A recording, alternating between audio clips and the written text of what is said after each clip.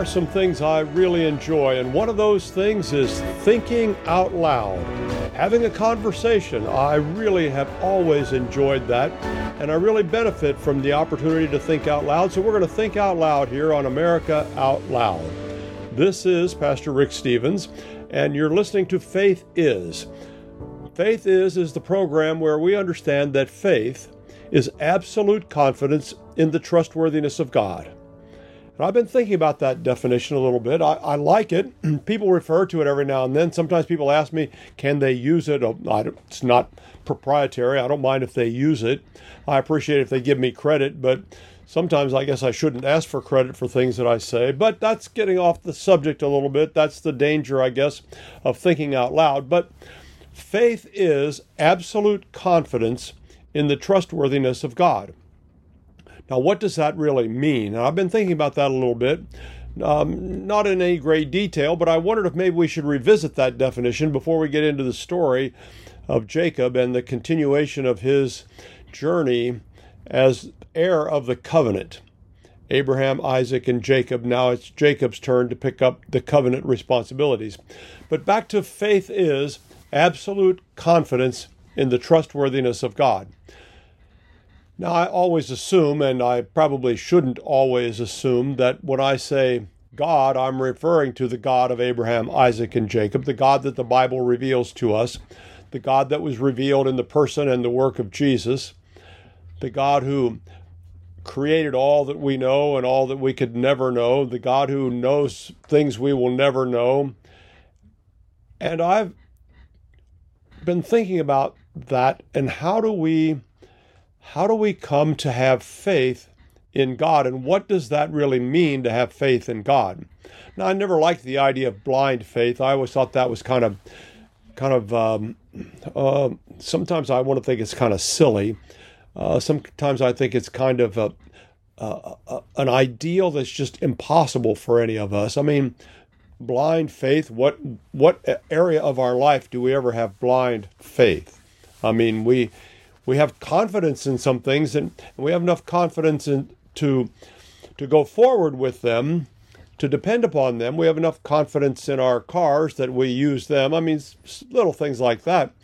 But it's never a blind faith. It's a faith that's been developed because we have reason to have that confidence. We have confidence in other people. And again, we don't know that they're going to do the right thing just because we have confidence in them. But over time, we have had the opportunity to see them, to get along with them or not get along with them. But we have the opportunity to develop confidence in them or a lack of confidence. So what is it about faith in God that we need to consider? Well, again, I'm talking about the God of the Bible, revealed in the pages of what we call the Old Testament and the New Testament, the God of Abraham, Isaac, and Jacob, as we frequently say, and as we talked about last week.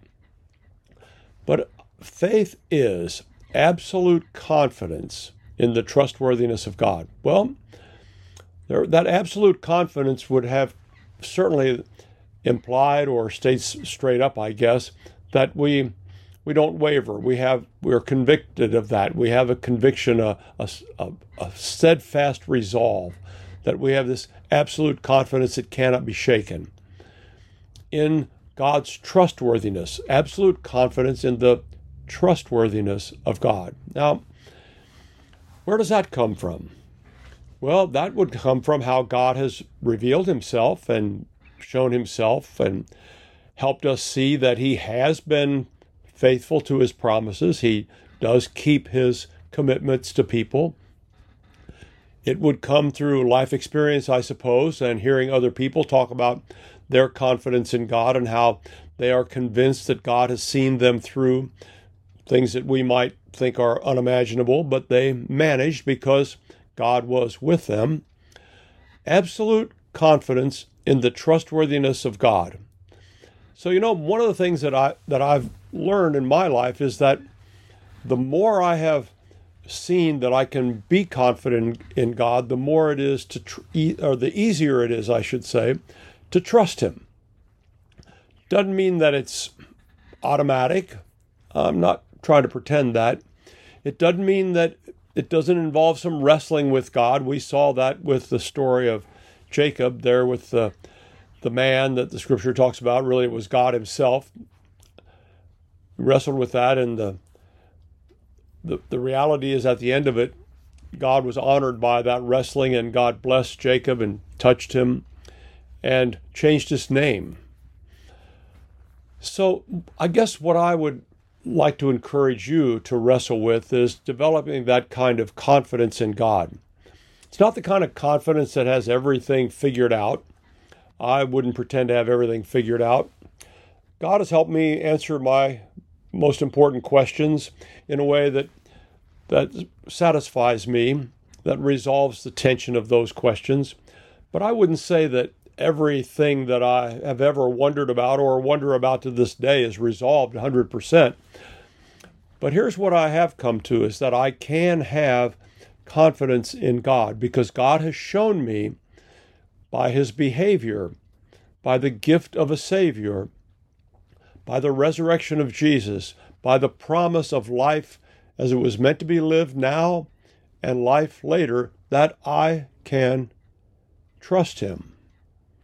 See, the question then comes down to is if I can get to that point that I realize I can trust him, the question is, will I trust him? Now, that's a whole different circumstance. A lot of people wrestle with these kinds of things, and they might even come to the point that they say, well, I guess when I look at it a certain way, the Bible makes sense, maybe more sense than anything else of trying to make sense of life and the way it works out. So in that sense, we can say, okay, the Bible is good. I get that. And so maybe we could say that because of that, then I'm going to trust God. Or maybe people say, in spite of that, I won't trust God. You see, we humans, we have the capacity to come to a resolution of a lot of our concerns and a resolution of our reasons to trust God. But then we also have the capacity to say, well, just because I have reason to trust God doesn't mean I'm going to, so I'm not going to.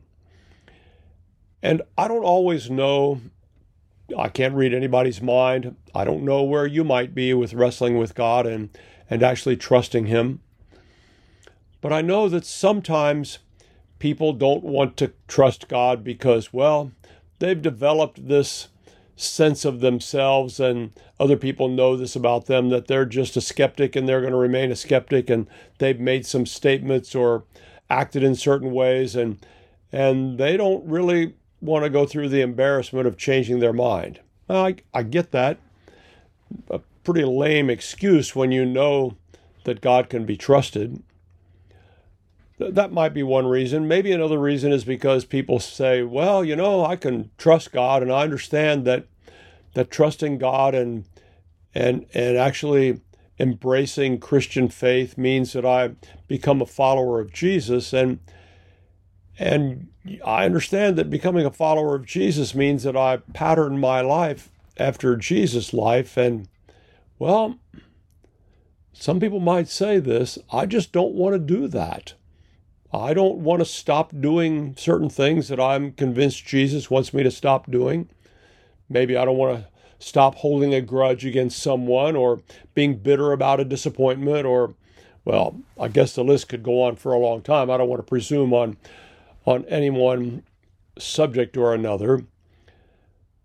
Maybe there are behaviors that God would say, I want you to come follow me and I want you to start doing.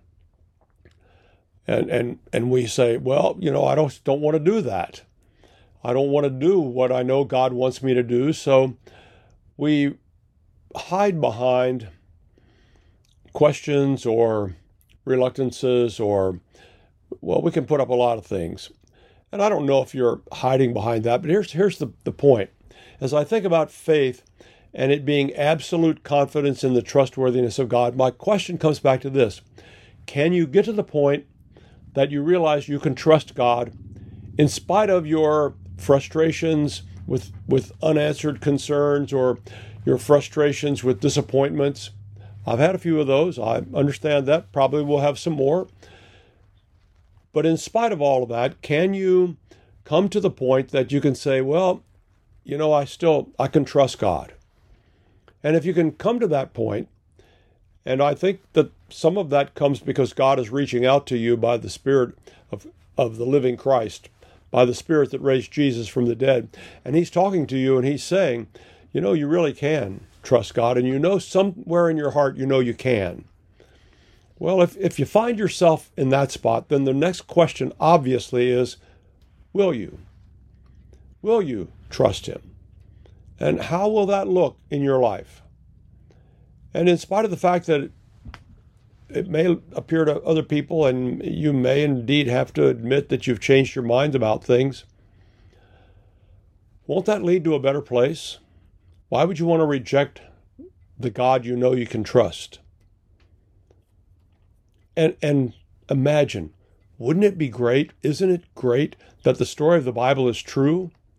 And because there is hope for a better world, there's got to be something inside of us that says, I want a better world than what we've got now.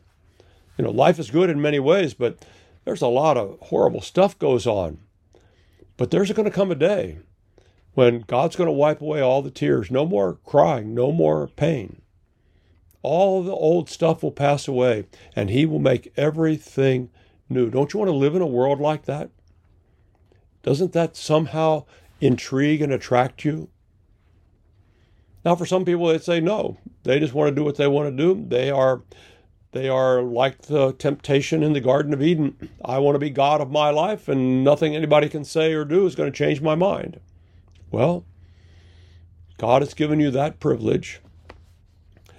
But I want you to remember that if you're kind of there, one of these days, in all likelihood, and I don't wish ill on you, please don't think I am. I just know how life is and how it unfolds. I've lived a day or two. Wasn't born yesterday, and as they say, I didn't live all day for nothing. But as life unfolds, in all likelihood, you will come up against something, some circumstance, some situation that you cannot manage, you cannot control. And at that point, you're going to need help. You're going to need God to help you. Either help with the situation, the circumstance, and maybe change it, or change you to help you manage the challenge of the circumstance. Either way, that's going to happen, almost certainly. I wish for you every blessing. But when that day comes that you are faced with that kind of challenge, I hope you will remember that you had enough confidence you could trust him. You just wouldn't. And maybe at that moment, you'll change your mind and say, all right, I'm convinced in more ways than one, I'm going to trust him. Well, that was a little bit of a beginning sermon, I guess. They accuse me on Sundays here at our church of preaching more than one sermon because I have different spots in the service where I talk about different kinds of things. And at first, I didn't realize I was doing that. And I thought maybe when somebody pointed it out, maybe I shouldn't do that, but people seem to think it's okay, so you got a little taste of that today. I'm Pastor Rick Stevens, and I am the pastor of Diplomat Wesleyan Church in Cape Coral, Florida. Bunch of good people here. We try to be a church that's worthy of God's blessing. We were talking about that a little bit this week, and one of the things I said to the guys when we were talking about it, I said, one of the things we ought to be pleased with our church is that we are committed to seeking the truth in every area of life. And we live in a world where there's a lot of deception. And I don't know that I would try to toot our horn that we're such a worthy church. I don't want to be bragging about that. But I do want to commend our church people. They are willing to hear the truth and to seek the truth and to know the truth as God reveals it to us. And I hope you are too. Well, we're that kind of church. Your church might be that kind of church. I hope it is. I hope you find a church that believes the Bible. And a little bit later in the program, I want to talk about the Bible a little bit, because here at our church, it's the year of the Bible. And so I was thinking, but we haven't talked about that, or at least the Bible in that sense for a while. So I have a few thoughts about that. Maybe that'll help you. But before we get too far into this thing, we want to talk about the story that we want to look at today. and go through that a little bit. Now, as I said at the beginning, we're going to think out loud or think our way through this story. It's got a lot to it. We can't cover everything in it. And probably there will be a few things that you'll have questions about. And when you do, go look at the Bible. We're going to pick it up with Genesis chapter 33. That's the place we left off last week. We talked about Abraham, Isaac, and Jacob, and we talked about Jacob's experience here where he wrestled all night with God, and it changed him. And we talked about the ford there of the Jabbok and how that represented a gateway. And as Jacob crossed that river and went on into the land of his heritage, and how it meant something different had happened in his life, and he would behave differently. Not 100% differently, but differently. Well, so the crisis kind of came about over the idea that he was going to have to meet Esau, his twin brother. And they had, as you know the story, as we talked about the story, a very challenging relationship from the very beginning. Well, Jacob left because Esau was going to kill him, so Jacob really ran for his life. Now he was coming back. He didn't really know how Esau would receive him, so he was doing everything he could to make that reunion a positive one and to show Esau that he didn't come back to take anything from him or to diminish him in any way, and he wanted to come back and reestablish their friendship on good terms. So Jacob brought all of his wealth, all that he had collected up when he worked for Laban and his household, traveled south, got to this ford. He got his animals across. He divided up some animals in several groups that he sent ahead to Esau as gifts, and then sent his family across. And finally, it was time for him to meet Esau and find out. Now, Esau was approaching them with 400 men. And according to the story, there's no mention that Jacob had near that kind of men. It was as though Esau had an army, 400 men with him. So Jacob started across and headed toward the reunion with Esau. And it's very interesting that he bowed down to the ground 7 different times. This was common in those days. This was the way people might come into the presence of a king. It would show that they meant no harm, that they were giving appropriate honor. This was an honor and shame culture, so that mattered. It would show that he had no aggressive intent or evil intent, so he bowed down 7 times and approached him. And Esau met him, and they embraced, and they wept at the reunion. So it turned out to be a joyful reunion. Esau saw Jacob's children, his family, and Jacob talked about how God had been gracious to him and blessed him, and they all paraded through before Esau so he would see. And Jacob reinforced that he wanted Esau to have the gifts he had sent to him. He said, "I have plenty." Jacob said to Esau, "I have plenty. I would like you to have these as a gift." And so ultimately Esau accepted the gifts that Jacob gave to him. And then Esau suggested that they journey together and go back to where Esau lived. And at that point, Jacob said no. He didn't think that was the appropriate course of action.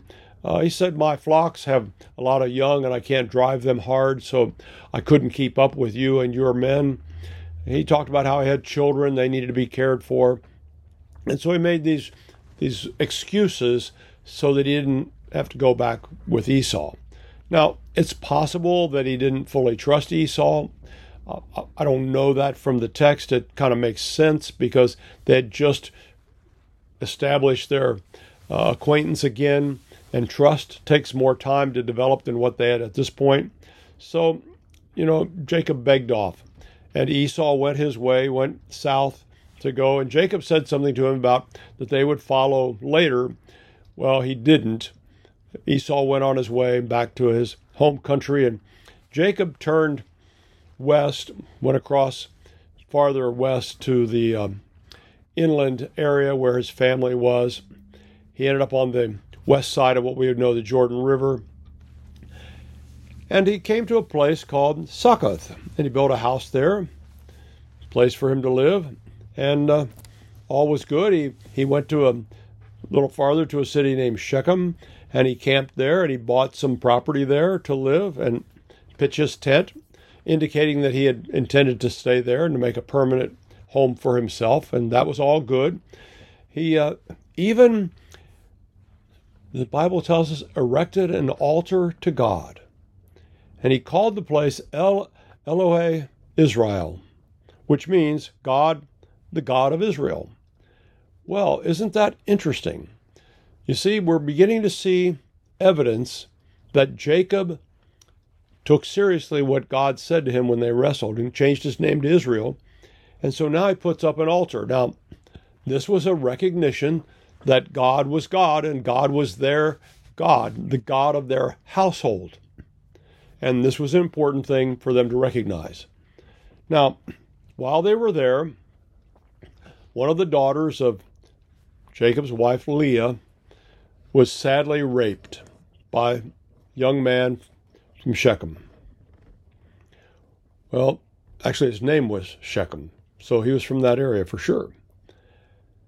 Tragic turn of events. Jacob hears about it. He doesn't do anything about it, waits till his sons get in from the field. In the meantime, the young man's father comes to Jacob and says that the young man really loves the girl. He would like to marry her. Now, this was not altogether unusual or unknown. It wasn't exactly proper, but there had been known times in that part of the world where that would be, how should I say, a way to get a wife, is that you go and you rape the girl and then she becomes your wife. Now, that sounds really brutal to us, and I'm not here to say it's not. But we got to remember, God tells us the story of the way things happened, not the way he might have preferred for them to happen. So he gives us the honest story. Well, the brothers, hearing what happened to their sister, were furious and outraged, and they are ready to go after them and take care of business. Well, they talked about this possibility of the wife and all of that. So they had a little conversation trying to work things out, and finally the brothers got the men of Shechem to agree to an arrangement. Well, the men of Shechem wanted to welcome them to that country and live there, and the brothers wanted to find a way to avenge the evil deed. And so the men of Shechem had the idea that if they could cooperate with these guys, they could eventually get all their stuff. So there's something going on both sides of this. And Jacob's sons had something else in mind. So they said to the men, to Shechem and his father, the men of the village there, that if they would become circumcised, then they would agree to live there and share families. Their daughters could become the wives of those men, and the daughters of Shechem could become the wives of Jacob's sons, and so forth. And so that the men of Shechem agreed to that. They said, sure, we'll do that. And they thought that would be a good arrangement where they could be friendly and live there. And so they did. Now, we think that's a really strange thing, and I'm not saying it's not, but it wasn't that uncommon in those days. Okay, so they, all the men agreed, and so one day they're all circumcised. And of course, it takes you a day or two to recover from that. And when they were still in pain from that, the story is told that Jacob, Simeon, and Levi, the girls who was raped brothers, took their swords and went into the city and killed all the males in the city. They took vengeance upon all the males, killed them all.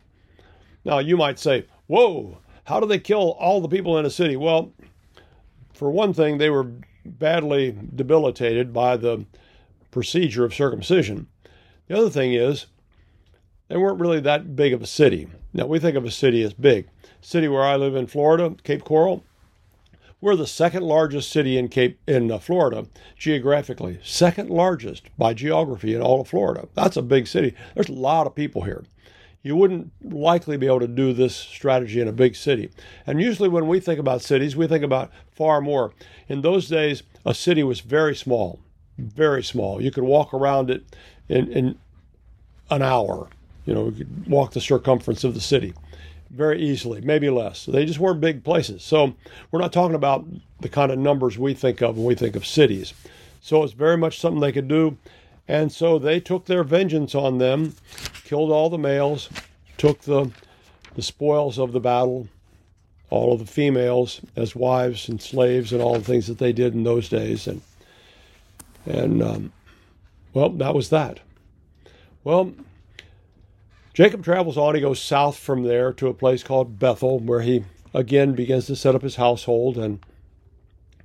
And they decided that was the time for them to purify themselves and put away, I should say, their household gods. Now, it was not uncommon in those days for people to have household gods. Now, again, I'm not defending that. It's true. God had said to Abraham, Isaac, and Jacob that they should be faithful, and all of that is part of the covenant.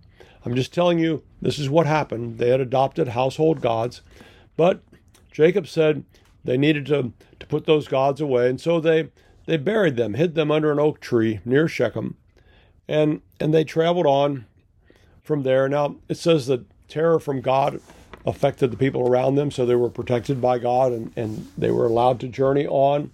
And so they did. They came to Bethel, which is also in the land of Canaan, and Bethel's a little bit north of where we think of as Jerusalem.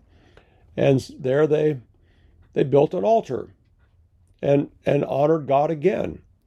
Well, you see there's a little pattern here that Jacob is beginning to recognize that he needs to pick up his covenant responsibilities. And in the process of all of that, God again says to him, I'm naming you Israel. You won't be called Jacob anymore. And Jacob puts up a stone pillar and offers an offering, a drink offering is poured out there at Bethel because God spoke to him. Well, what we see is evidence that Jacob is taking up his covenant responsibilities. You might say Jacob is learning that he can trust God. Jacob is developing this ability to have faith, trust in God. And that's kind of where we want to be too. Develop that idea that we can have faith and trust in God. Well, life unfolds. There are a few more things that happen. And they set up their camp, their homeland there. They eventually end up in Hebron, where they're reunited with Isaac, Jacob's father. Isaac dies sometime later that. The Bible tells us that Esau and Jacob bury their father. And then the story continues, not by following Esau's group or family or clan, however you want to think of that, but the story continues with an emphasis on Jacob's family or clan. You probably remember that out of Jacob came 12 sons, and those 12 sons became the leaders of the 12 tribes of Israel. And they're named here. I'm not going to give you all the names. That's not where we're headed specifically today, but they were 12 brothers, and well, they got along like brothers do, I guess, because they had a little problem with a brother named Joseph. And you probably remember some of the Joseph story. We want to talk about what happens and how the enmity developed between Joseph and his brothers, and then what happened as a result of their jealousy and hatred, and then how God used the terrible thing they did to save many people. So Jacob's there living, and he's got these 12 sons, and to start off the story, remember it says that Jacob loved Joseph more than the other brothers, and he treated him better. He gave him a robe of many colors. Remember that? Sometimes we call it a coat of many colors. We don't know exactly what that meant. It was some kind of an ornamental robe that was better than he'd given to the other people. And the more Jacob loved Joseph, it seems the more the brothers hated him. At one point it says they couldn't even speak a nice word about him. So imagine, this is the context of all of this. And then Joseph has two dreams that he tells his family about. Now, I don't know why he did that. It turns out that it was important information, but here's a young man who they don't like him anyway, and all of a sudden he has a dream about how he's going to be the top brother one day. Well, you can imagine that doesn't go over well. In fact, it even gets his father's attention that maybe that's not a good idea. And we're going to talk about what those dreams were and what they meant and where it takes us right after this.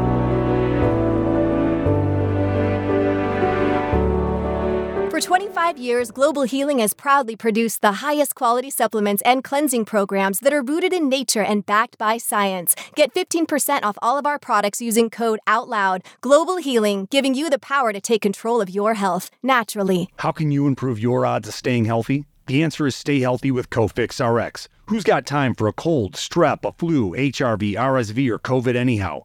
Cofix has some great news. Besides being featured as a top 5 product in the drugstore news, we completed the protocol that you've heard Dr. McCullough talk about. Cofix RX is already famous for a powerful virus-hostile nasal solution, and now we have a throat spray too. Crush those nasty germs before they become a problem. With known antiviral support ingredients like povidone iodine, xylitol, and vitamin D3, you can feel a little safer. For a limited time, when you add the new Cofix RX throat spray to your order, you'll receive 25% off the entire purchase. Just click the Cofix RX banner on the America Out Loud website or store. Be sure to use promo code OUTLOUD25 at checkout. Don't forget OUTLOUD25 at checkout. Oral hygiene hasn't changed in 50 years, but our diet and the way we eat has, creating an environment in your mouth for bacteria to wreak havoc on your teeth and gums. For better oral health, get Spry Dental Defense, an oral care line designed to combat acid-creating bacteria. The toothpaste, mouthwash, mints, and gum all contain xylitol, a natural ingredient shown to dramatically improve oral health. Spry can be found online and at all fine natural retailers. Trouble concentrating or recalling information is frustrating, embarrassing, and kills productivity. Nutrition company Healthy Cell created Focus and Recall to boost your brain power. Unlike other supplements that don't work, Focus and Recall is not a pill. It's a gel you swallow with ultra-absorption of science-backed ingredients to help you immediately sharpen focus, concentrate longer, and strengthen recall. Go to healthycell.com and use code OUTLOUD for 25% off your first order. Risk-free. Love it or your money back. Guaranteed. HealthyCell.com. Code OUTLOUD. The pandemic may be over for some, but millions of Americans are needlessly suffering from the long-term effects of toxic spike protein from COVID-19 and the vaccines. Fortunately, Dr. Peter McCullough and his team at the Wellness Company designed their spike support formula with the miracle enzyme nattokinase, scientifically studied to dissolve spike protein so you can feel your very best. Go to OutLoudCare.com today and use code OUTLOUD for 25% off your first order.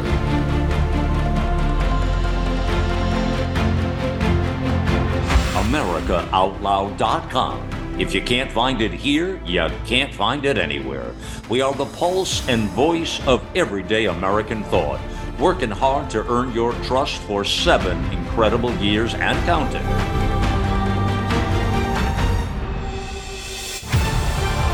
America Out Loud Talk Radio. Liberty and justice for all.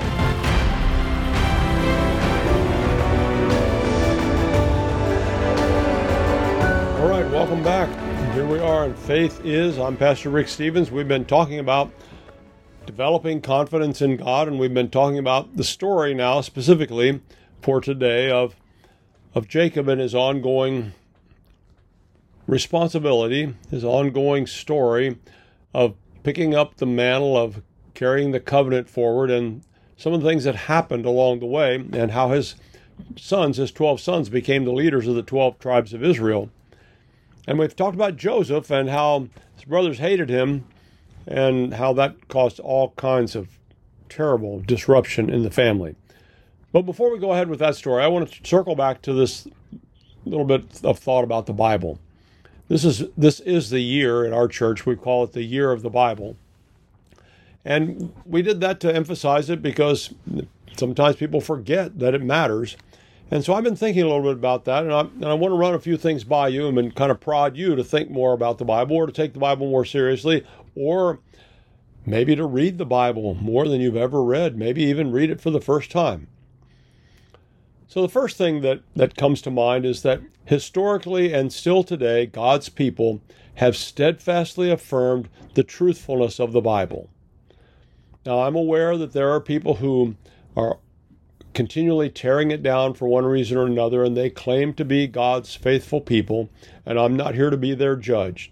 It's not my problem, that's God's problem. But I am here to say that we have steadfastly had the example all through history that God's people have believed God's word.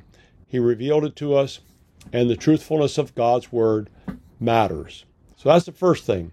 We have a history of affirming the truthfulness of the Bible. Second thing is that, what I mentioned a little bit, that even in spite of that, the Bible is being devalued these days or undermined. It's as though people are saying, well, it's an old book, and can we really believe all of it? Do we really need all of it? Maybe we should just concentrate on the part we like. Well, no, that's not an option. God gave us all of it. He tells us the whole story that he wanted us to know.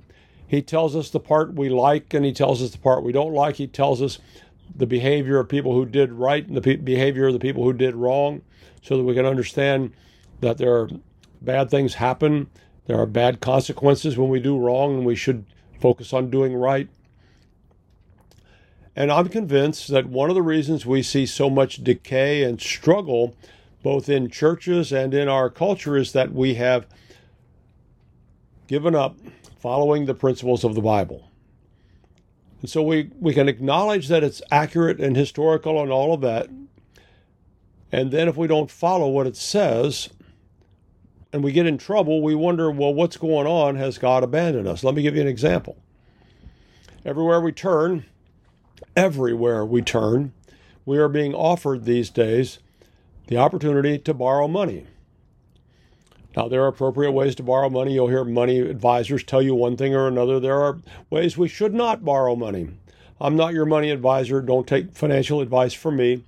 That's ridiculous. But do understand this. The Bible tells us that when we borrow, we are the servant of the lender. And so we have, too many of us, gotten ourselves into situations where we have borrowed money, and now we are in bondage to the people that we owe the money to. The most telling example of that is credit card debt. Now, my wife and I borrowed money to purchase a house when we moved to Florida. That was a good thing. We now own that house. We paid for it. Well, that was a good thing. We benefited from that opportunity, and the people that lended us the money, they benefited too. But there's one type of debt that I have never heard anybody really benefit from. Well, a few. They play the system, and they do. That's a whole different conversation. But almost no one ever benefits from credit card debt. And so one of the things that, if we're going to value the Bible, we should learn from that and pay off those credit card debts and never get into that situation again. That's an example of, if we follow the principles of the Bible, it keeps us out of trouble. Same could be true for borrowing for cars, things like that. We need to be careful. We can buy a little older car and get by. My one car has 186,000 miles on it. Can you imagine that? Never thought a car could run that well with that many miles on it, but it does. And that's fine. I'm going to keep driving it because I don't want to borrow money for a car. All right, so that's an example of the principles. There's lots of other principles in the Bible. So first thing is historically, we have believed the Bible's truthfulness, but today we're beginning to undermine it and devalue it, and we're not following its principles. Third thing, in order to follow its principles, we need to engage with the Bible. And I want to encourage you to think about the Bible in all kinds of ways. And fourthly, that engagement means read. Now, I like to read. Maybe you like to read. Maybe you don't like to read. Well, discipline yourself to read some anyway. Or if it's better for you and you can grasp it more, listen to the Bible. That's perfectly legitimate. I encourage people to do that all the time. And so that's the fifth thing. If we're going to engage with the Bible and wrestle with it, and I want to encourage you to wrestle with it, and you engage and wrestle with it by reading it or listening to it or a combination of both. Sixth thing I want to bring up about the Bible is choose an English translation that you will actually use. There are a lot of good ones. Now, sometimes people will say, oh, you should only use this one. Or somebody will say, no, only this one. Well, I've never found myself in that position. There are just many good English translations. find an English translation that you like, that you understand, that you will actually use. For many people, maybe for you, the New Living Translation is the translation of choice. It reads so well. It's clear. It's not wordy like some English translations tend to be. Maybe that's the one for you. Other people like the Message because it's very down to earth, and they like the language, the strength of language, and the clever way they say it. There's just so many out there. And often we use a different English translation for certain reasons. But if you're looking to engage with the Bible and you never really have, find one that you will actually use. You can look at them online. If you don't want to go buy a bunch of them to try them out, look online. You can find samples. You can find the whole Bible actually on certain websites. And you can read them and compare them and decide which one you will actually use. In fact, you can read the Bible 100% using apps on your phone. So explore that idea. There's several ways to do that. Number 7, once you've started to engage with the Bible by reading or listening, and you've chosen an English translation, I want to encourage you to learn the scope of the Bible story. Now, we're pretty familiar with the fact that it begins with "in the beginning God created," and we're pretty familiar with the fact that it ends with Revelation, whatever that all means to people. But it ends up with heaven, to put it kind of loosely, and accurately, because at the end we see that God created a new place for his people to live.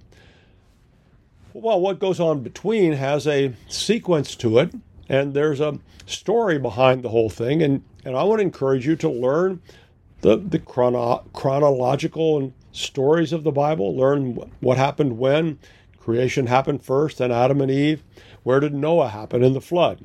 Where did King David happen? What about Jeremiah or Daniel? Where do those things happen? What about the Apostle Paul or Mary and Joseph? Where did that happen? How did that fit in the whole story? Now, one of the ways to use that, to do that, is to learn the scope of the Bible story is Bible storybooks. And Bible storybooks written for kids are a really good way to do that. It's not cheating. It's not because you're not smart enough. It's because they're condensed and they help you see the big picture. And a lot of times if we get the big picture, then we can go back and fill in more of the blanks. So that's one way to do it. Learn the scope of the Bible by using Bible storybooks. Or number 8, use something called the story. There's a publisher that's taken the New International Version of the Bible and taken it and put it in order, and it reads like a story from the Bible. Now, you won't find every verse of your traditional Bible in there, and you won't find everything laid out like that, but you will find the text of the New International Version of the Bible written, laid out in a way that tells the story, and you can read it like you'd read a novel. And why not? Why not do that? Because then you'll be able to get a sense of what happens when, and you'll be able to begin to connect some of these dots. Now, you want to go a little deeper, or maybe not ready to take on that kind of a big picture idea, let me encourage you to visit thebibleproject.com. At that website, there are lots of videos, lots of stories, lots of blog posts, articles, all kinds of things about the Bible. One of the most compelling things is the way they use video to explain things. You want to know something about a specific word that the Bible uses and how it uses it, go there. They might just have a video about that word. I'm sure they don't have every word that you might think of, but go look. See what they have. You can spend a lot of enjoyable time watching their videos. They're extremely well made, and I think you'd benefit from it more than you probably realize. They're just that good. And number 10, the 10 things about the Bible that I want to talk about today is start now. Start today. Our tendency sometimes is to say, well, let me think about how that'll play out. No, take a step today. What will be your next step to engage with the Bible, to celebrate the Bible, to let the Bible inform your life? How will you engage with the Bible to help you develop confidence that you can trust God? How will you go about that? You know, if you read the Bible years ago, read it again. You might be surprised. In fact, I think you will be surprised as to how it comes across to you now, because life changes us, our perspective changes, and who knows? You might pick up the Bible and start looking at it, and you might just find exactly what you've been wrestling with for a long time, but you thought it wasn't there in the Bible, but it turns out it really was. So start today. Don't put it off. Okay, well, let's get back to the story of of Abraham, Isaac, and Jacob. Now, Jacob has reestablished himself, at least to a certain degree, as the inheritor of the covenant. It is now his responsibility. His people will become the people of the covenant. His 12 sons are heads of the 12 tribes of Israel. His name has been changed to Israel. And by the way, you will see in the Bible that his name is used Jacob sometimes and Israel other times. One person suggested that when he's being spoken of in the Bible as a person, they often use the name Jacob. When he's talking about the whole tribe of Israel, he uses the name Israel. So you might notice that if that helps you kind of sort that stuff out, maybe that's a benefit for you. But don't be confused by that. It's just the same guy, just using different names. So so he has these 12 sons. They hate all probably, but the youngest one, Benjamin, probably doesn't hate Joseph, but the other guys, they just resent him. And Joseph says to all of them that he has a dream. It's the most remarkable dream. It's in Genesis chapter 37, and it talks about how they were out. He and his brothers were out binding sheaves in the field, and suddenly they had all the sheaves there, and his sheaves rose up, and all of theirs bowed down to him, to his sheaves. Well, what do you think you're going to reign over us? They said, you're going to be ruler of us? What do you mean? And you're going to have dominion over us? No, they couldn't stand that, and they hated him more because of this dream that he told them that he was going to rule over them. Well, he had another dream, and he talked to them about his dream. He told his brothers that he saw the sun, the moon, and 11 stars were bowing down to him. Sun, the moon, 11 stars. That's all 11 brothers, and likely his mother and father. And his father even thought that was a little bit over the top and rebuked him for that. But what he was saying was, you're going to bow down to me one day.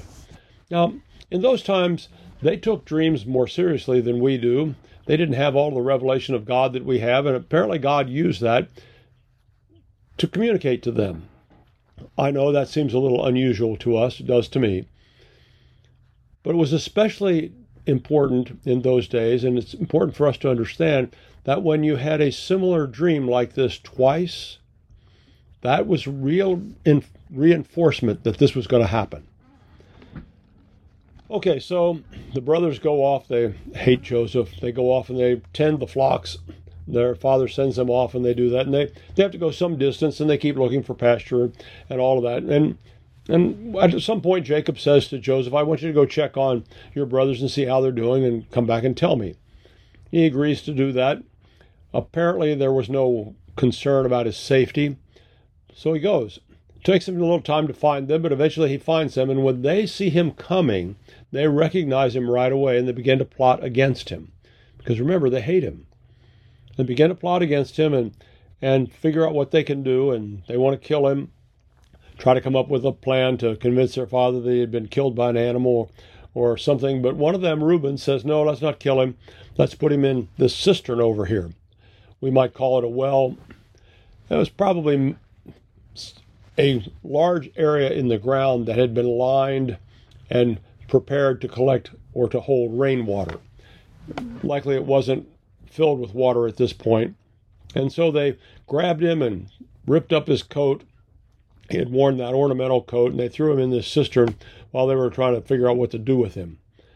Well, Reuben's idea was that if they'd put him in that cistern, then he'd come back later and get him out and send him home, rescue him, keep him from coming to any kind of harm. Well, Reuben goes off and he's doing other chores, and those guys are there, and they look up and they see a caravan coming, a caravan of traders. And so they get this idea that why don't we sell him into slavery in this caravan? Then we don't have to suffer the guilt of being responsible for his death. And so they sell him for 20 pieces of silver.